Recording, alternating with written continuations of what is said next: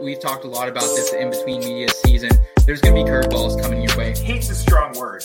I dislike Kirk Cousins more than probably any other quarterback. And I get a little bit of that rookie-itis, I would have said, I would love some of what you're Even though I strayed, I'm still stuck between an interpretation, what it all means. Can I make a difference for something different? My mind imprisoned, then I saw the vision. Played the field, it's no competition. Found success through the repetition. If it's impossible, stick to the mission. I'm just cruising through on my way to get it. I found myself somewhere in between. Yeah, I found myself somewhere in between. Found myself somewhere in between. Yeah, I found myself somewhere in between. The In Between Fantasy Football Podcast. So one thing that really sets us apart here is we're not afraid to talk about other things that maybe aren't super fantasy related. Do what you can to become a better person, to become a better human. All right. And here we go. This is the In Between Fantasy Football Podcast. Back with you. I'm Seth Woolcock, your normal co-host, joined by my other co-host, Scott Rainier, in the building once again. Scott, it's the dog days of summer, man. And to celebrate, I thought we'd go to the front yard. We're going to go to the front yard and bring in our guy, Josh Fewster from Front Yard Fantasy. He's filling in for Nate Polvote, who's down in Mexico this week. Josh, Scott, how's your summers been, guys? You go first, Josh. Dude, I have had a fantastic summer so far. Nothing to complain about. I live here in Maryland, and a few weeks ago I went to the beach. If you're local to Maryland, I'm sure you've heard of Ocean City.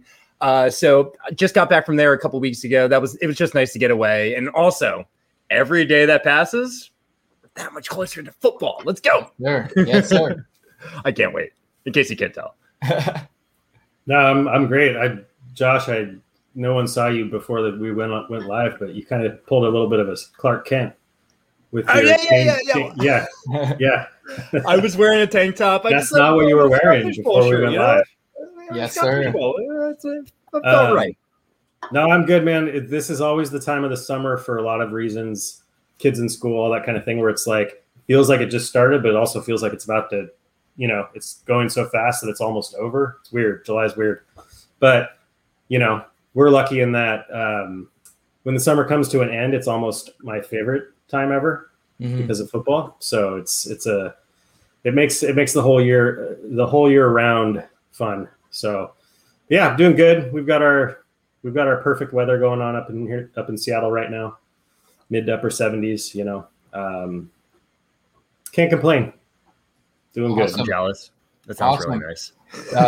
The season, boys, it's coming fast. I know we're busy here at IBT Media. We're doing our projections, getting our draft guide up and running as well. So we've been busy over here. I know you guys at Front Yard Fantasy, Josh, you guys have been in every day of the office, grinding, putting out more content.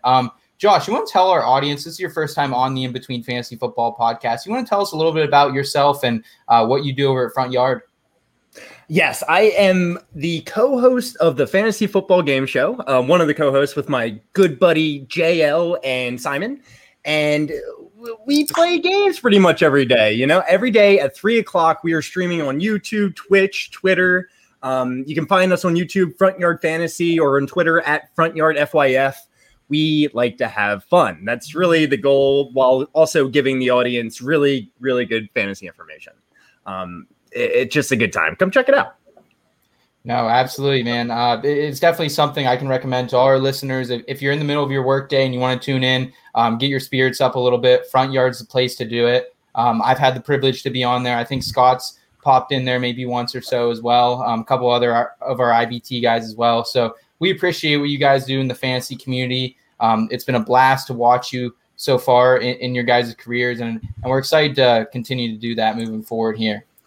I appreciate it. And we have to get you guys on again sometime soon because I like you guys a lot. You're great guest to have on there, and I want to beat you as well. Absolutely. Absolutely. Guys, we have a loaded show today. We're going to do a little bit of In the Scope and talk about some recent redraft risers. We've had a lot of movement in our rankings the last few weeks after some recent news. We're also going to play a little bit, going to Josh's specialty. We're going to whip out one of our game segments. We're going to play Would You Rather, throw back to high school days. And then we're going to round out the show with some weekly advice, talking about starting a business and going into business with your friends and kind of hear a little bit more about the front yard backstory. So interested in hearing more about that, guys. We're going to talk more about this, guys, some recent redraft risers in our next segment in the scope. Requesting permission to engage. In the scope. All right, so back here in the scope, what we're going to talk about today, we're going to start it off with David Montgomery. He's been a guy in my redraft ranks who's just consistently going up the board this offseason. We heard news recently, just this last week, that Tariq Cohen, he isn't 100% healthy after the ACL tear early last season. Right now, guys, David Montgomery's ADP in redrafts is RB21, according to Sleeper's July 13th ADP list. So where are you guys on David Montgomery right now? Because I have a feeling like he's right behind guys like Josh Jacobs, Miles Sanders, Travis Etienne, even some of that rookie fever Scott was alluding to earlier. Where are you guys at on David Montgomery? Because he was RB4 last season. There was just that news that Nagy wants 20 carries per game for Montgomery. Yes, sir. I saw that. That's pretty crazy. The name that stands out the most to me that you just said is definitely Etienne. I like Travis Etienne. I think he has all the upside in the world, but I think things have gone way too far with Etienne. I mean, he hasn't even played a snap in the NFL, and James Robinson's still on the team. I like Etienne. I like the Etienne.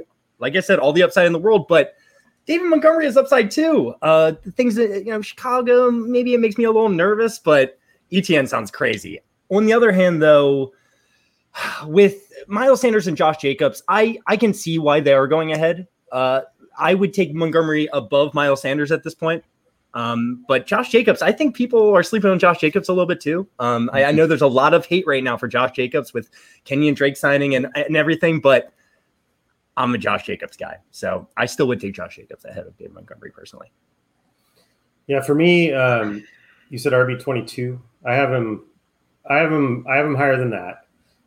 Where I start to make decisions with Montgomery, I would take him ahead of Jacobs personally.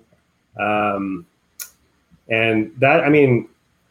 that's mainly just due to, I don't know what that distribution is going to be in Las Vegas. And especially if Tariq Cohen isn't healthy at the start of the year, I think Monty is going to be more of a workhorse than Josh Jacobs will. I could be wrong, but I have him ranked higher.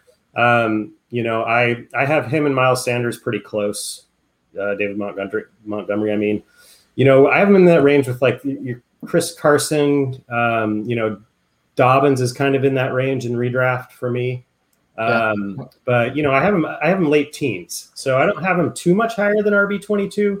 There you go. I love Dobbins, by the way. Me too. I want to see him. Fan. I want to see him get the 20 carries a game that Nagy's talking about. You know what I mean? Yeah. I have Monty a little higher than that. I was able to get Monty as my RB2 in Scott Fishbowl. I was pretty excited about that. The knock on Montgomery, it's such a weird thing in fantasy football. Like, he had this great run. He ended up, RB4, but it's only because he played crappy teams at the end of the year. And it's just like, okay, what are good running backs supposed to do? Do they not get credit for having monster games against bad teams? Like, the way I try and look at it is take all the running backs in the league, give them that schedule at the end. Are you sure every single one of them would have blown Monty's numbers out of the water? No. It's the same with when teams beat a subpar competition. You say, yeah, they won, but it was this team. It's like, what else are they supposed to do? Like, you know what I mean? All you can do as a running back against good matchups is dominate, and that's what he did. So I don't understand. I mean, I get it. I get that, the first part of the season wasn't quite as lucrative for him. Mm-hmm. But I think he's better than people think. I don't think he's going to threaten for any kind of top 5 or anything like that. But in that range in redraft, when you're starting to get towards those non-workhorses and those kind of crapshoots, I like him. And I think the thing is here, Scott, too, is I think he's being drafted at his floor right now. His rookie season, he was RB22 in PPR, and that was a bad rookie season, too. He busted for a lot of people who drafted him in about the 4th or 5th round back in 2019 there. But last season, like when you actually look at some of these numbers, like he was the 5th leading running back in receptions. That's behind Alvin Kamara, J.D. McKissick, Nyheim Hines, Mike Davis. Like those are the only 4 guys who are better than him in receptions right now. So, I mean, obviously, like Austin Eckler was hurt. You had a couple other guys who were kind of pass catching specialists down for the season, like Saquon Barkley. But like he's still a guy who I think is definitely being discounted in the receiving game a little bit. For Scott Fishbowl, specifically there, Scott, I think that's a great pick. Monty was 6th in rushing first downs last season, just behind guys like Kamara, like Derrick Henry, guys who are kind of getting fed all the time.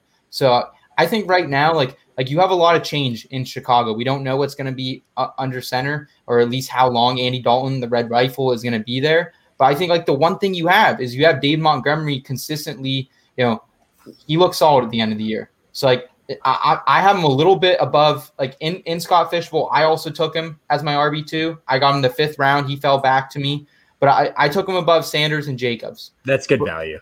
Yeah. Like I was happy with it, but Josh, like any final thoughts here on David Montgomery? Because I think he could be a steal. I think he could be like literally a guy who wins leagues this year because he's a great value.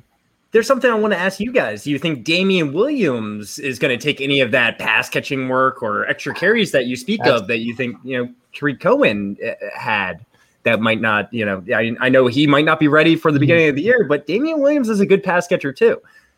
Yeah, I mean that would be that's my only hesitation with him not just getting full on, 25 plus touches a game would be Damian Williams. I like Damian Williams. Don't tell any my Scott Fishbowl draft is still plugging away, and I would really like to grab him with my last pick because I got Monty.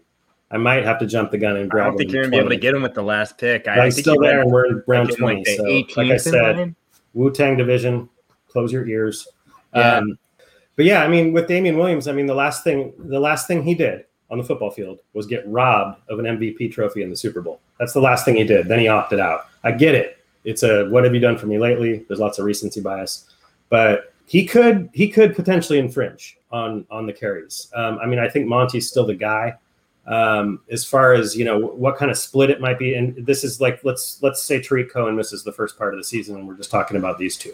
Yeah. I don't know what the split would be. I still think it's going to heavily favor Monty.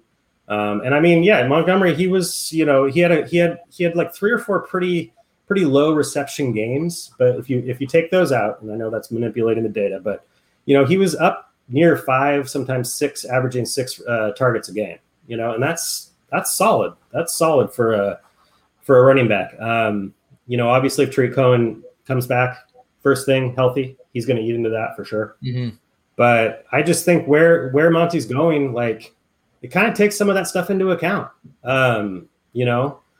So. But I am intrigued because I'm a Damian Williams fan, and I think he's good. Me too. I think it was a great signing by the Bears. So we'll see.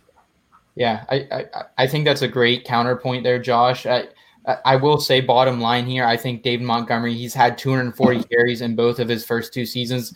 Add an extra game to that, I think he's a shoe-in for 250 carries at the least. And for a guy you can get somewhere around the 4th, 5th round in redrafts, I'm eating that up all day. I will. So great discussion there on Dave Montgomery, guys. I want to move. And real fast, Josh Jacobs came out the same class as David Montgomery.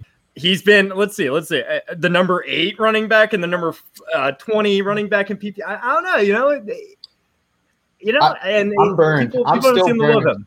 I'm burned from like fair enough. The Instagram post last year. It cost me a trip to the semis in the Scott Fishbowl, so I was done with him after that. But I mean, he's still a value. I will say that. Like if I was stranded on an island and Miles Sanders and Dave Montgomery and JK were all gone, I would take Josh Jacobs if that means anything to you. I'm probably a little biased. I've been a fan of Josh Jacobs since he came out of high school. I just remember seeing his high school tape, and I was like, "This guy is gonna be so good." So he feels like one of those guys, right? yeah, great story for sure. Guys, another younger third-year player I want to talk about is McCole Hardman. News came out this week that he's actually going to be slotted in as the number 2 wide receiver coming into Chiefs training camp once that begins later this month. Right now, guys, his current ADP is wide receiver 60. one spot above Antonio Brown. Should he be higher right now? Scott, starting with you, man. I know you've always kind of been a guy who really favors Travis Kelce and Tyreek Hill on this team, like most analysts. Is there any value for McCole Hardman here as a dart throw? I mean, I think in that range of the draft, sure, why not? I'm definitely taking Antonio Brown over McCole Hardman without any thought. Yes. My problem with McCole Hardman is, I mean, he's got the, what is it? Second round capital, 4.3, 340. And he's a burner. A lot of expectations, him coming in on that offense.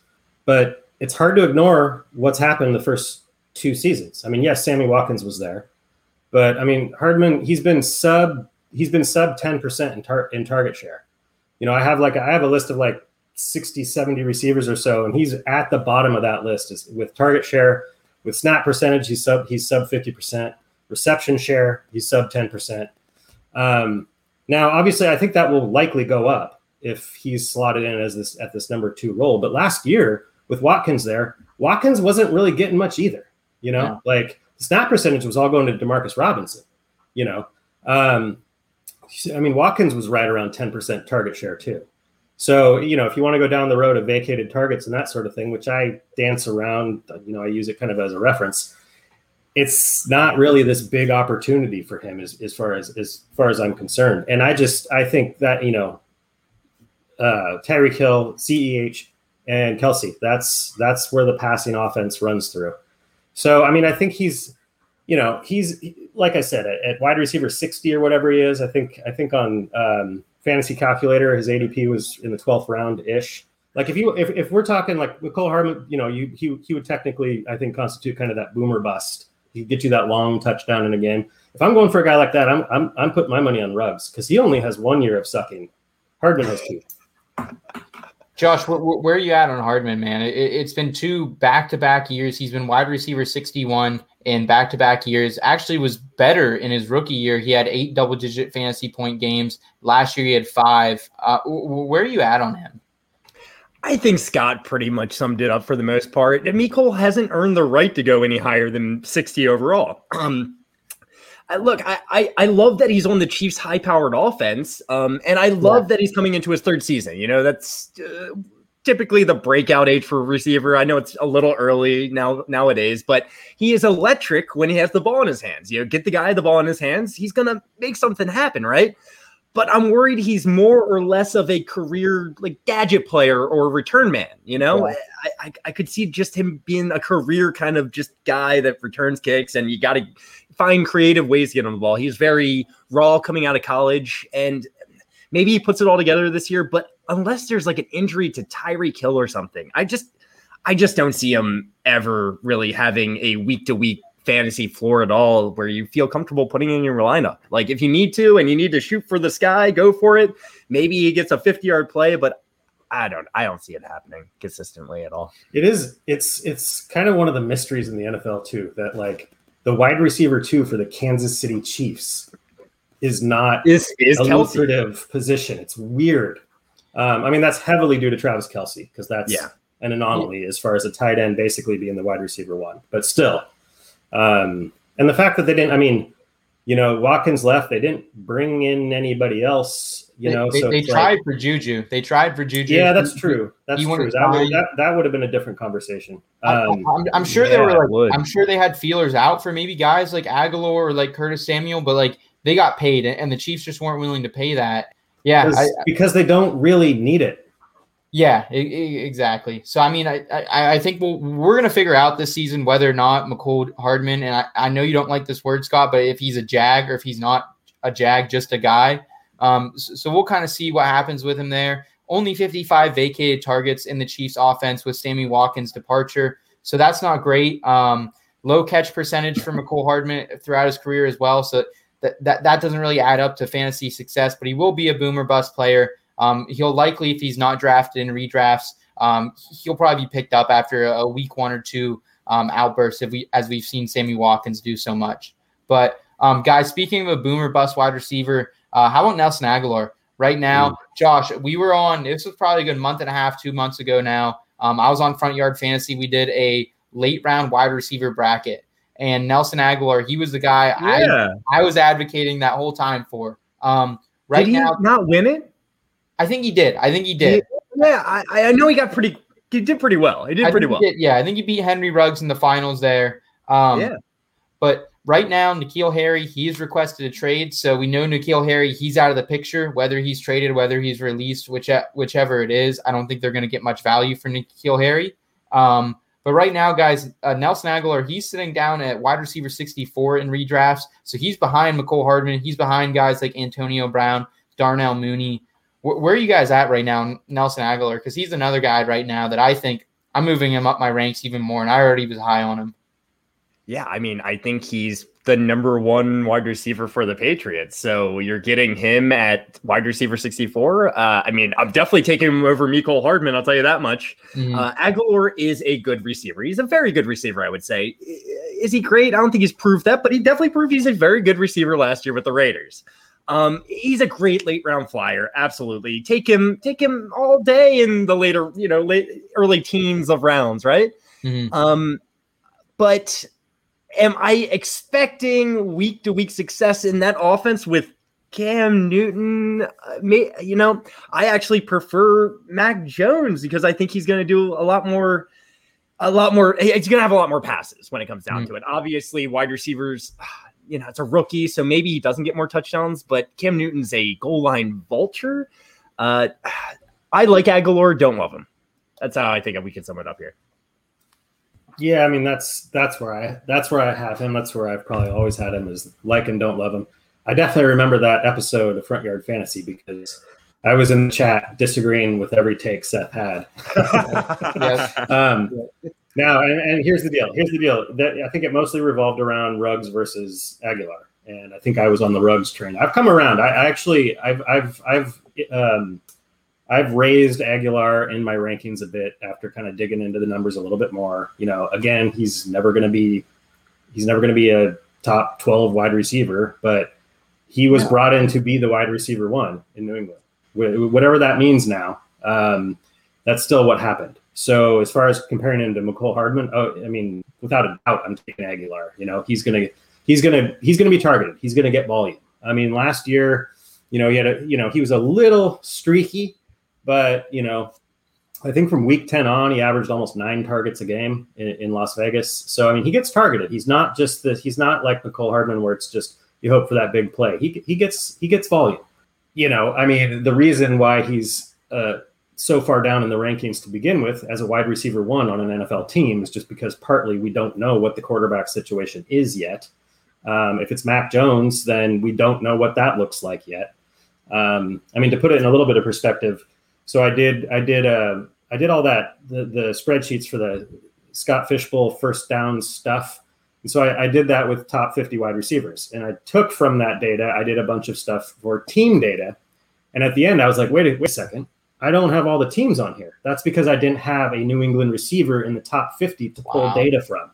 So, it's kind of crazy to think about it. It's the Patriots,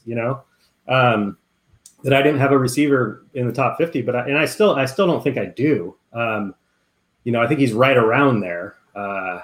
His competition is Jacoby Myers, who also showed he can be quite the target hog himself.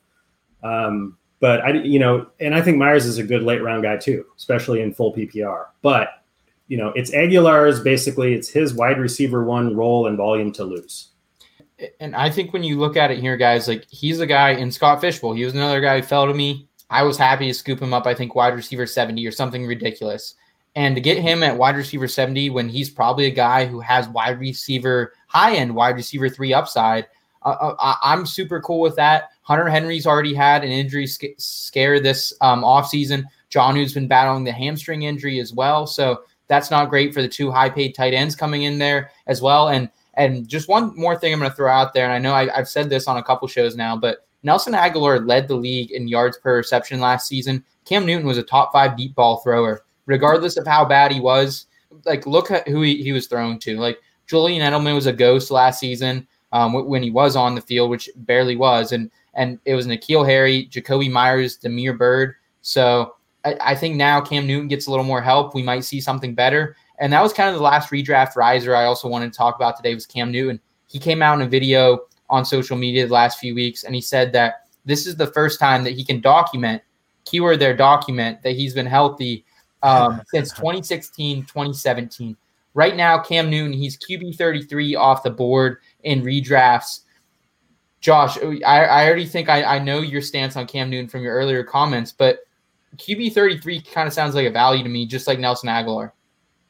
No, yeah, I agree. And I figured you would pick up on that a little bit. But at the same time, I don't think Cam Newton is beneficial for his wide receivers. So that's kind of why I brought that up. Yeah. Now, in terms of fantasy, Cam Newton had 12 rushing touchdowns last year and ran 137 times. He got 592 yards rushing. And if his shoulder truly is actually better, I see the upside. I could see a ton of upside. The reason he's probably so late is because people don't know, right? There's still a lot of people out there that think Mac Jones is going to start week 1. I don't think that's the case. I think Cam Newton's going to get an opportunity to prove himself.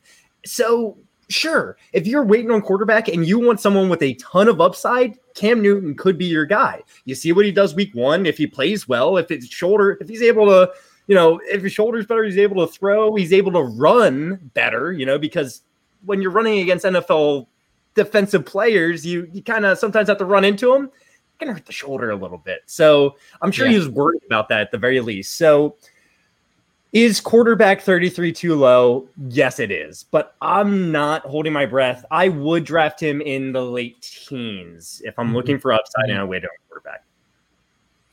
Yeah, I mean, for me, obviously it depends on the redraft format, if it's super flex or not. If it's one QB, then, I mean, I just don't see a scenario where I'm drafting Cam Newton. Maybe late as just kind of a lottery ticket in a way, but my style with one QB redraft, which is funny because it used to be completely different, is one QB. That's what I draft, and I draft them late. I mean, late round QB is one of my favorite. JJ is one of my favorite analysts, and I used to be the guy that, like, once a couple quarterbacks went off the board, I started to sweat and get nervous and reach. Now I'm like, I'm somewhat upset if I'm not the last one to take a QB. I want to be the last. That's my goal in one QB in redraft. Just because it's just been shown. My target to sidestep Cam Newton for just a second. My target with that this year is Tom Brady. If I can get him as my QB. People sleeping on him a little bit because he's old or whatever. I would love to get him late in a redraft. That's assuming it's a redraft where other people aren't panicking and grabbing 3 QBs early, and then all of a sudden. That's what I was about to say, Scott. That happens. It happens. Yeah, exactly. Like, come on. It's like playing poker with people that don't know how to play. It's tough. Yeah. It's tough to play against people that don't really know. They don't do things that you expect. They're like, exactly. You're like, 7-7-2 came on the flop, and they have a full house because they drove the 7-2. It's like, well, I couldn't have done anything about that. Anyway, with Cam Newton though, in 2 QB, I'm looking for him. I'm willing to take that risk, not as my first QB, obviously, but I'm willing to at QB 33 for sure, just on the off chance that he starts for a while, because if he's truly healthy. He's probably not going to be the QB1, but that's part of the deal with waiting on QB is you stack up at other positions, and the difference between your QB and the higher level QBs on a week-to-week basis isn't that different. Yeah.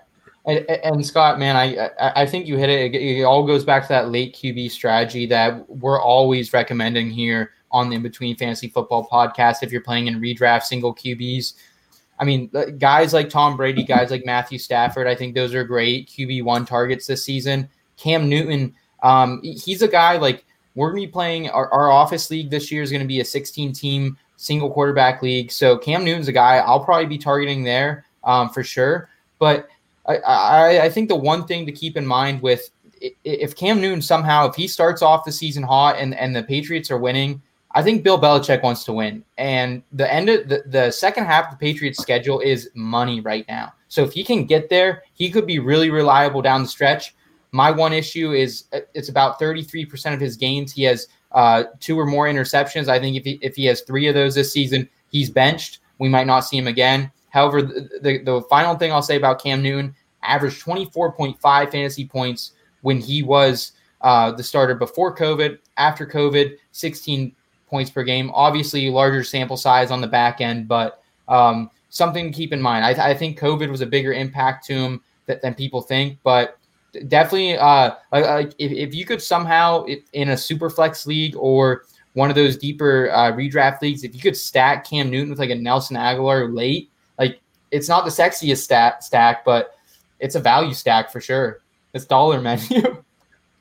It is dollar menu. It's definitely a stack. Yeah, it definitely is 2 players on the same team. You are right. Yes. No, one thing I wanted to add real quick though, as we stress, waiting on QB in 1 QB leagues. Now, once you get past 12 teams, it gets a little bit more risky. If you're playing a 16 team league, because the idea with like a 10 or 12 team league is the top 10 or 12 QBs all are fine to start on your team. So load up on other positions. But if you're in a 16 team league and you take the 16th QB, that's not quite the same. So just keep that in mind. Yeah. Another point to that is the waiver wire, right? In a 16-team league, the waiver wire is going to be a lot more barren on a week-to-week basis. If you're waiting on quarterback, a lot of people are playing this streaming game where you're just trying to find the better defenses. But if it's a 16-team league, that waiver wire is going to be a little bit uglier every week, Yeah, 14 is the highest I've ever played in, so I'm looking forward to the. I'm assuming I'm going to be invited to the office league. Absolutely. We'll see, Scott. Josh might take your place, but we can talk about that after the show, boys. Josh, in the spirit of you, we're going to roll out one of our more game-like segments on the show. We're going to throw it back and bring in some Would You Rather. Risking business, so that they'll say, are you that hard on the rocks? We're chilling with a cold one, even bold one. Hold back. Would you rather? This ain't no simple matter.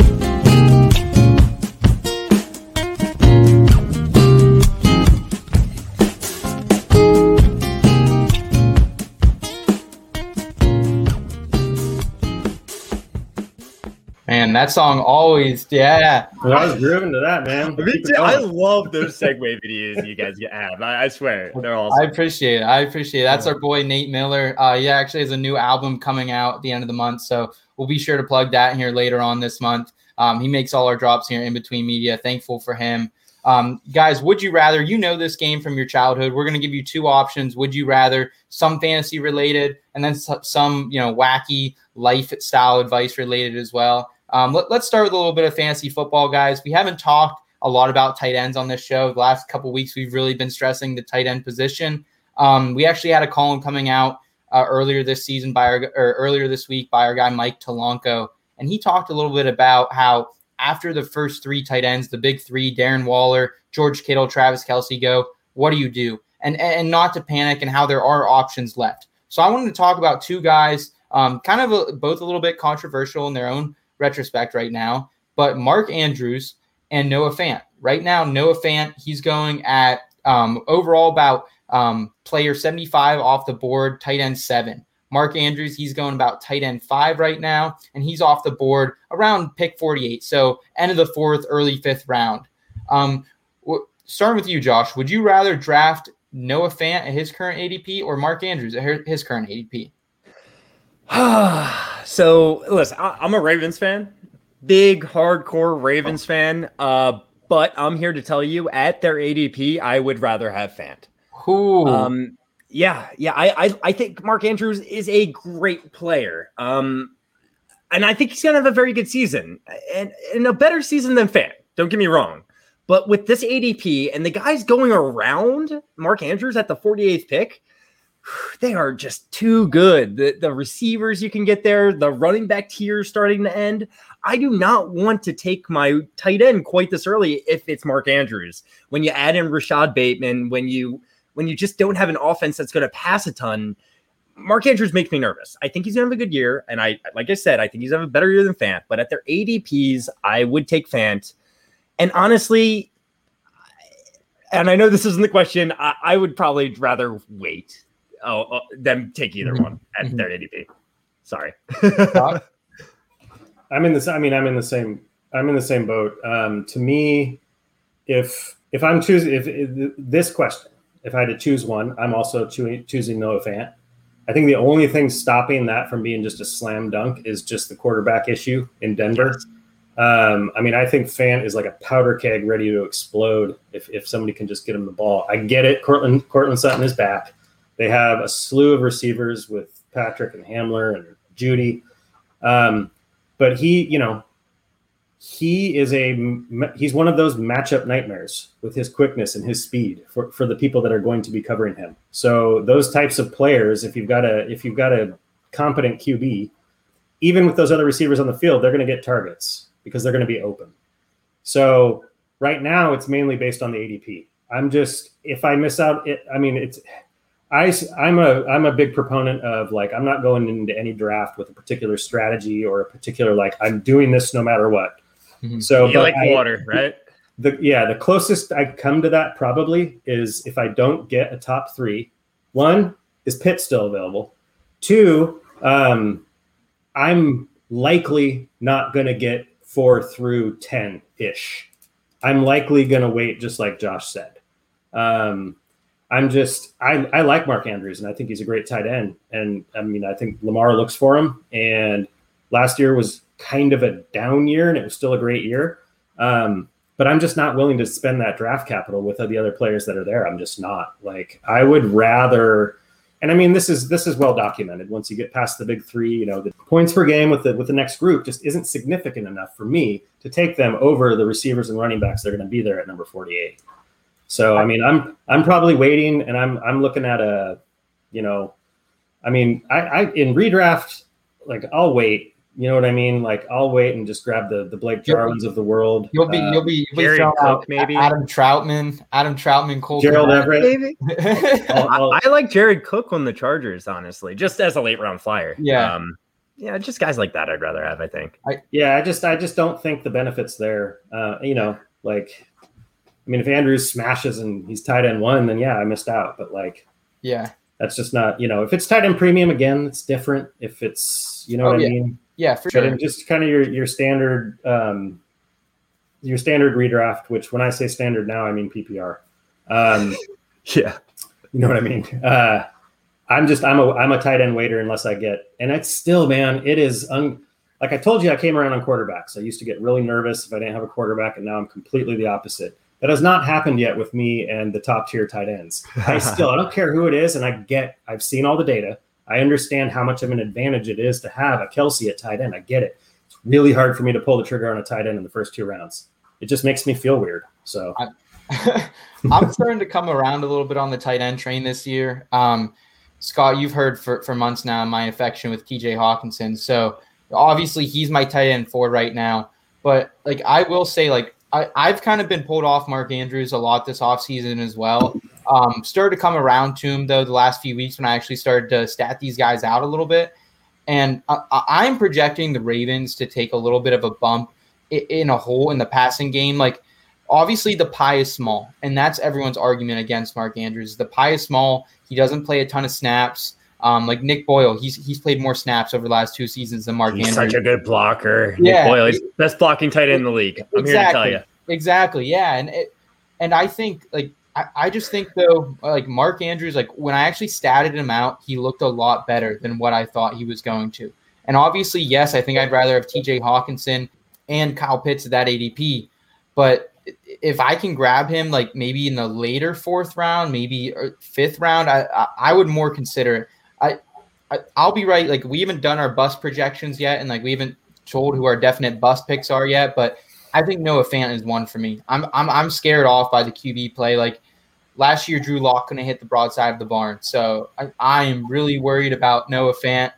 So at that one, I would probably rather take Mark Andrews. But the concerns and the high ADP that you guys laid out, totally valid. And if that scares off enough people, though, he could be a guy that falls, into the 5th, maybe 6th round in some drafts, which I would be super cool with that. Now, are we talking 6th round? I like Andrews in the 6th. Yeah, see, right. and that's what I mean by, like, that's the closest I come to a hard and fast strategy in a draft, but it's still not 100% because absolutely. It's always going to be based on, like, if Andrews is sitting there in the 5th or if Hawkinson is sitting there in the 5th, I'm not going to just say, oh, no way. Like, I will consider that. I'll consider that value. And I would rather have Hawk over Andrews as well. Absolutely. Moving forward here, guys, let's get into some more would you rather questions, a little more lifestyle based here towards the end of the show. You live somewhere on the ocean front. Let's just assume that you got an oceanfront house. Would you rather work from home or commute 15, 20 minutes to work? Josh, I think you work from home now. Is that correct? That is correct. Okay, if you had an oceanfront view, would you rather have to commute to work or rather still work from home? So, I kind of had to experience a half and half work schedule for a little while where I, for 1 week, would go to the office and then the next week would work from home. And it's an A and B schedule. And I hated that. I'll just tell you that much. I like the consistency. So either way, I would prefer it to be consistent one way or the other. But if I live freaking with an oceanfront view, I don't want to go to work, man. I'm fine working from home. The biggest issue I see with that, I guess, is that maybe I get distracted and I spend too much like chilling with the ocean and the beach. There is something about going to the office. I will say that there is more productivity when you're able to go to the office. You're with like-minded people and you kind of feel like you have to work. There's a lot of self-motivation that goes into working from home, which can be tough. But I'm choosing working from home all day. Okay. All right, Scott. Scott, I think you work from home as well. Am I right on that? Yeah, I think I misread this. I thought this was you have the oceanfront view at work. Oh, that changes things. Because if I have the ocean, I mean, I'll probably work from home with a view of a brick wall over commuting to work. So I'm definitely picking the oceanfront view. And I get it. Like I agree. There can be some productivity issues, but I kind of look at it more like I feel like I'm happier at home, working from home. Mm-hmm. And yes, the time between 9 and 5 might get a little interrupted, but I think the overall product of my work, because I'm happier and less stressed, is going to be better. So that could be me just justifying the fact that I feel like I slack off too much. But, it's all about the happiness, Scott. All about the happiness. I've worked, well, I mean, there's other countries that have proven this. Like a happier workforce is a more productive workforce. It doesn't always have to be this hard and fast 9 to 5 thing, right? I'm with you. But I've worked from home since March of 2020, I guess. Yeah, that's when it was. And I believe I'm going to have the opportunity to kind of continue it indefinitely, and I plan to. That's just me. I get the arguments. I get along with my family. I like my kids and my wife, so that's helpful. Yeah. Some people like to get away. Yes. I have my own space for all of it, so that's helpful. But I mean, throwing an oceanfront view, oh hell yeah. And then one more point to that is I feel like you do like the commute. I mean, yeah, it's only 15, 20 minutes, but that's something. And that's not just the 15, 20 minutes driving. There's the prep you have to do, get ready, make sure you have everything. And then the drive home, is there traffic? Like, I hate traffic. So there's a way to be more productive working from home if you're able to be self-motivated. And I find sometimes that even if it's a short commute, if it's known by some people that I'm on the road, favors and errands are asked of me. You know what I mean? Like, oh, hey, by the way, on your way home. It's like, It's crazy because I was only 2 months into my professional career. I had just graduated college 2-3 months before the pandemic. So I was only, a couple months into my full-time job. So I've been working from home the majority of my professional career. And it would definitely feel weird to be at work. But the reason I put that question in is I think you guys answered it beautifully. But I feel like I personally would maybe struggle with the oceanfront view because I would definitely want to be down at the beach or maybe chilling out with a beverage towards the end of the workday on the deck or something. That would be tough. Not gonna lie, it would be. Yes, sir. Final question here for you guys. Would you rather have to use one condiment for the rest of your life? And if so, what would that condiment be? Or would you rather have to live without salt and pepper? I hate this question. That's not the question I read. I changed it up a little bit since last time you read it, Scott. Throwing us off. Josh, you start. Yeah. Sorry, choking up because I hate this question so much. But I love salt and pepper, and I also really like condiments. So it's hard to try to choose here. I know some people are probably going to hate me for even saying this, but my favorite condiment probably is ketchup. It's the one that I use the most. Love me some fries and ketchup. Oh yeah, that's good stuff. But I like a lot of different condiments. But come on, man, salt and pepper. You're going to get rid of salt and pepper? They are way too crucial to like every dish ever made ever in the world. So see ya condiments. Get out of here. Salt and pepper. I have a clarifying question. Does this mean like with the salt and pepper, like is it just like you've got your plate of food and you can't put salt and pepper on it? Or you can't put salt and pepper in when you're making the food? No, dude. It's just no salt and pepper. So the reason I bring this up, is I remember at one point in college that I ran out of salt and pepper, and I was just crazy weak, and I was like, I'll go get salt and pepper next time I go to the grocery store. And I used to do these like Aldi's runs where I would stock up on food for like a month. So it was like 3 weeks I went without salt and pepper. So that was the basis of the question there, Scott. Yes. Okay, I got you. I would choose to keep salt and pepper in my life. Yeah. I think. And I also, I mean, like Josh, like if people have that strong of feelings about my feelings for ketchup, then so be it. But ketchup's what I use the most, and that's probably if the question was expanded to, well, what would that condiment be? I'd probably have to choose ketchup.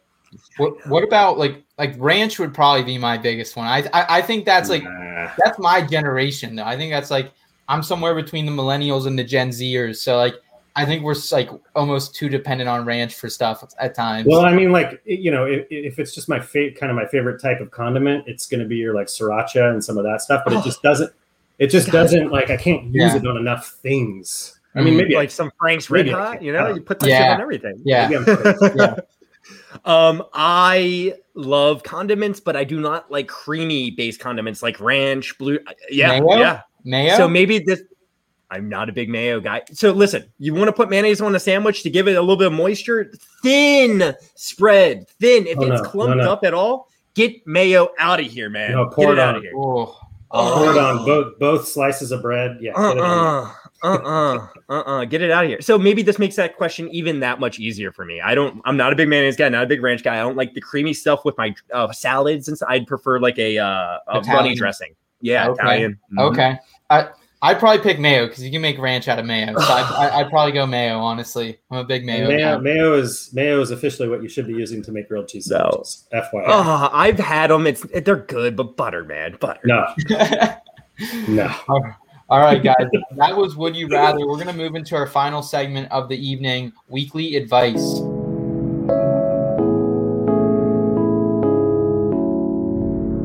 Weekly advice.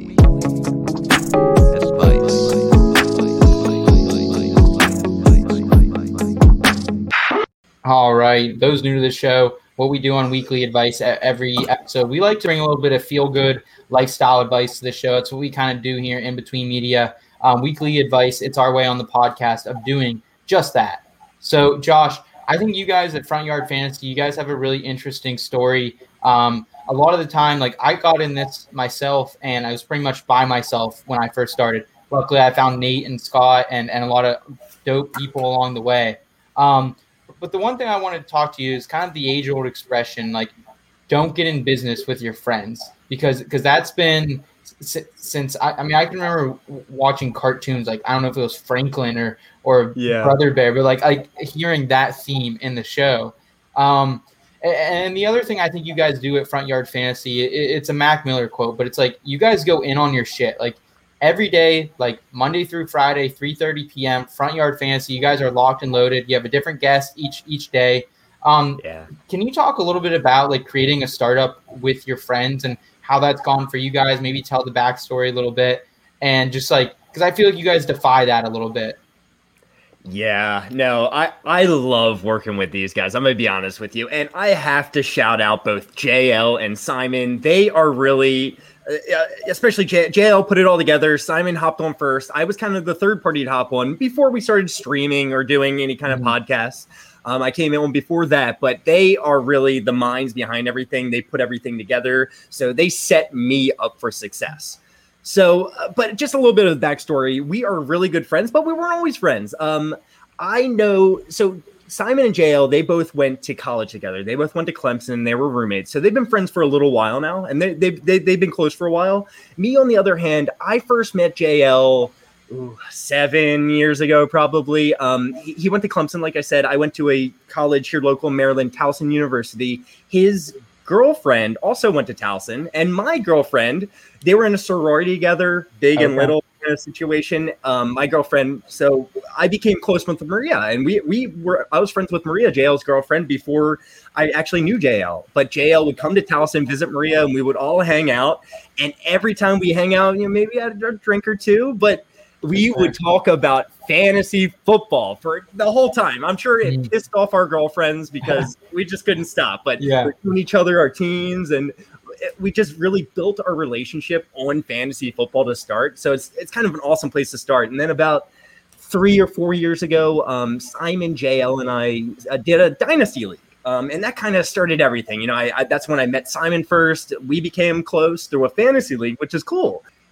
And then, about 2 years ago, JL reaches out to me. He's like, hey, listen, we got this idea. We got Front Yard Fantasy. We want to start a podcast. We want to do all this stuff. And I'm like, this is my dream, man. I've always wanted to be, talking to people about football. Since I was a kid, I would watch NFL Network and I just watch NFL Network all the time. My parents were like, you got to do that. I was like, yeah, right. Yeah, I'm never going to. But look what I'm doing now, right? I'm talking about football with some people, and it's such a good time. I enjoy it every single day. And, so we weren't always best friends, but we were friends. We came in this, and I could see how it's tough, starting a business with your best friend. You guys know each other so freaking well. And the bull crap that your friend does. And when he's bull crapping, but man, I have become, these are my best friends now. And shout out to Dan and Jay. They're also part of Front Yard Fantasy. I am becoming close with all these guys, and we are running a startup company together. And every day is great, and maybe it's because we haven't been lifelong friends, like I said, but I can't tell you, because we're honest with each other. We don't feel like we're stepping over boundaries. We're fine with telling each other it's straight, and I think that's so important in a business, right? And maybe you can do that with not your friends, but it feels like just such a good situation right now. I'm gonna be honest. That's awesome. So man. We have a good time. That's cool. The backstory, man, I appreciate that. Like that's definitely awesome. And to meet people through fantasy football and have that, as a conversation starter, like you and JL. I mean, that's awesome to hear that. And I mean, what you guys do over there, like you guys go in on it, man. Like what's the secret sauce over there, man? Like every day, like from 3:30 to 4:30.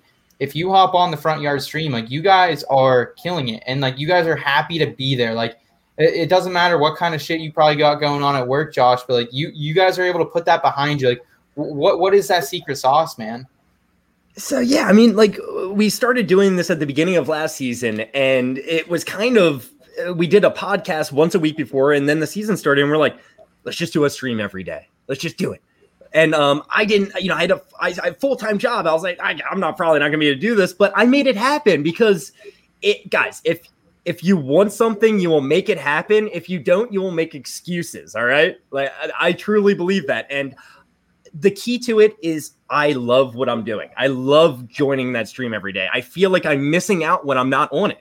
So I want to be there. And I think Simon and JL did the same exact way. We have enjoyed this ride, and the season ended. And I remember JL saying to me, he's like, we're still going to do every day, every Monday through Friday. I was like, are you a madman? Like, wow. What are we going to talk about? There's nothing, because like a lot of our show was filled with answering questions, about the season. And I was like, this isn't going to work, and I didn't quite put it that way. I was like, okay, I guess we'll try. But I love it still every day. And I think that's the key, is doing it with people you like and enjoy working with, and doing what you actually love. And this is what I love. So it's just a good time. I'm just having a good time every day. Yeah. And like I was telling you before we went live, as a audience member of the show, as much as I can, like what you're talking about, just, it screams out of the screen. I mean, the fact that you guys are enjoying yourself and loving it is so obvious. in such the best way that, I mean, for me, it's become this thing. It's like, oh, it's almost time for FYF, you know? And that's part of you guys keeping it consistent every day. Like there's a value to that. It becomes part of people's routines. And I mean, it's just like, it's got this really good balance of trivia analysis and then just like Adam Sandler movies or whatever it may be, you know, it's just this perfect blend. And I mean, you know, the YouTube thing I do, the Pulp Fantasy thing is similar in that I really like to blend football and fantasy football with just like stupid comedies and memorable movies and quotes and stuff like that. So, I mean, I am absolutely drawn to the show. Apologies if you already described this. Where did the name Front Yard Fantasy come from? So that's a little bit of a JL. So how about that? Our fantasy league, our dynasty league, I mentioned that I'm in with a couple of my buddies, a couple of Simon and JL's buddies, my brother's in there. It's called Backyard Football League, right? So it's kind of it's paying homage to backyard sports, you know, the backyard football games. JL is a big fan of those.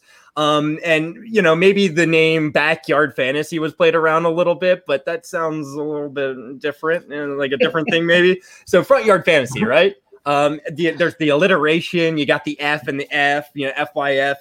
That's kind of how it all started. If I'm being completely honest, I was not really around when that was all being developed. To be completely honest with you, so that's more of a JL and Simon thing. But no, I love it. Cool. I love it. I'm glad you had an answer. I don't really like talking to JL, so. Fair enough. I'm just kidding, JL. And Scott, I gotta say, I really do appreciate like everything you just said. Like it really means a lot because that's exactly what we're going for. We want to entertain the audience, and that's really what it's all about. Informing and entertaining the audience, giving them information that they didn't have before, and making sure everyone's having a good time, including us, you know, and we are, you know, and I think that's what you're saying. I mean, I don't know if it was like, it probably was part of the intent, but what I've noticed is just like, it seems fairly organic, just like the participation and the interaction with the audience. You know what I mean? Because I love when you guys start doing trivia or whatever it is, and everybody's like, "I think it's this. No, I think it's this. I think it's this."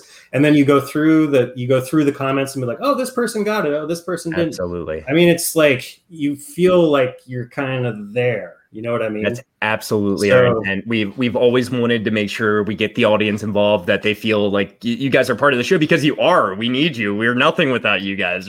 People coming in and talking to us. So. It's a big part of the show, and we enjoy communicating and having that communication with the audience, right? We really do. It makes it so much better when people are chiming in and saying stuff like that. That's awesome. Josh, I appreciate you sharing that story, man. I think my big takeaways are that whatever friends you are, whether it's lifelong friends, whether it's friends from a couple years ago, like if you do a business the right way and if you're all in on it together, then you really shouldn't have any issues. And I think Scott and Nate and I, we've learned that here in Between Media. We have a great staff. We have a 15-person staff, and everyone here, we're all on the same page. We all love each other at the end of the day. We're a family. Same with our audience, man. I know you guys feel that too. We wouldn't be anything without all the support in the community, all support from our friends and family back home, just the audience we've built up the last year or so. It's been amazing, and can't thank everyone enough for following us along this entire off season. We have a couple more shows here the rest of the way, so be sure to follow. If you're on YouTube, we appreciate you hitting that subscribe button as well. Check out Josh and JL and Simon over there at Front Yard Fantasy as well. I know they appreciate everything you guys are doing with them as well. Scott, Josh, any final words, guys, for our audience tonight? Yeah, I got something. Trading makes fantasy fun. Just a little thing I like to say at the end of every show. I don't know why. I just started doing it, but it does, right? Awesome. Let's see. The Warrior Bowl is starting up, and the draft is coming up. For anybody that's in that, shout out to the Warrior Bowl folks. I started interacting with some of those guys over there across the pond. They're all awesome, and got into a league. I'm in a league I'm in a chat group with For Whom the Bell Tolls with Jeff, which is pretty cool. But anyway, that draft's coming up, and it looks like it's a lot of fun. The scoring is super wacky, and it's going to be a blast. Awesome. Awesome. Well, guys, we'll be back here in 2 weeks from today. We'll have our normal co-host back with us, Nate. For Josh, for Scott, I'm Seth Woolcock. We'll be back here next time on the In Between Fantasy Football podcast. Keep it in between until then, folks. Thanks for joining us. Yeah, I found myself somewhere in between.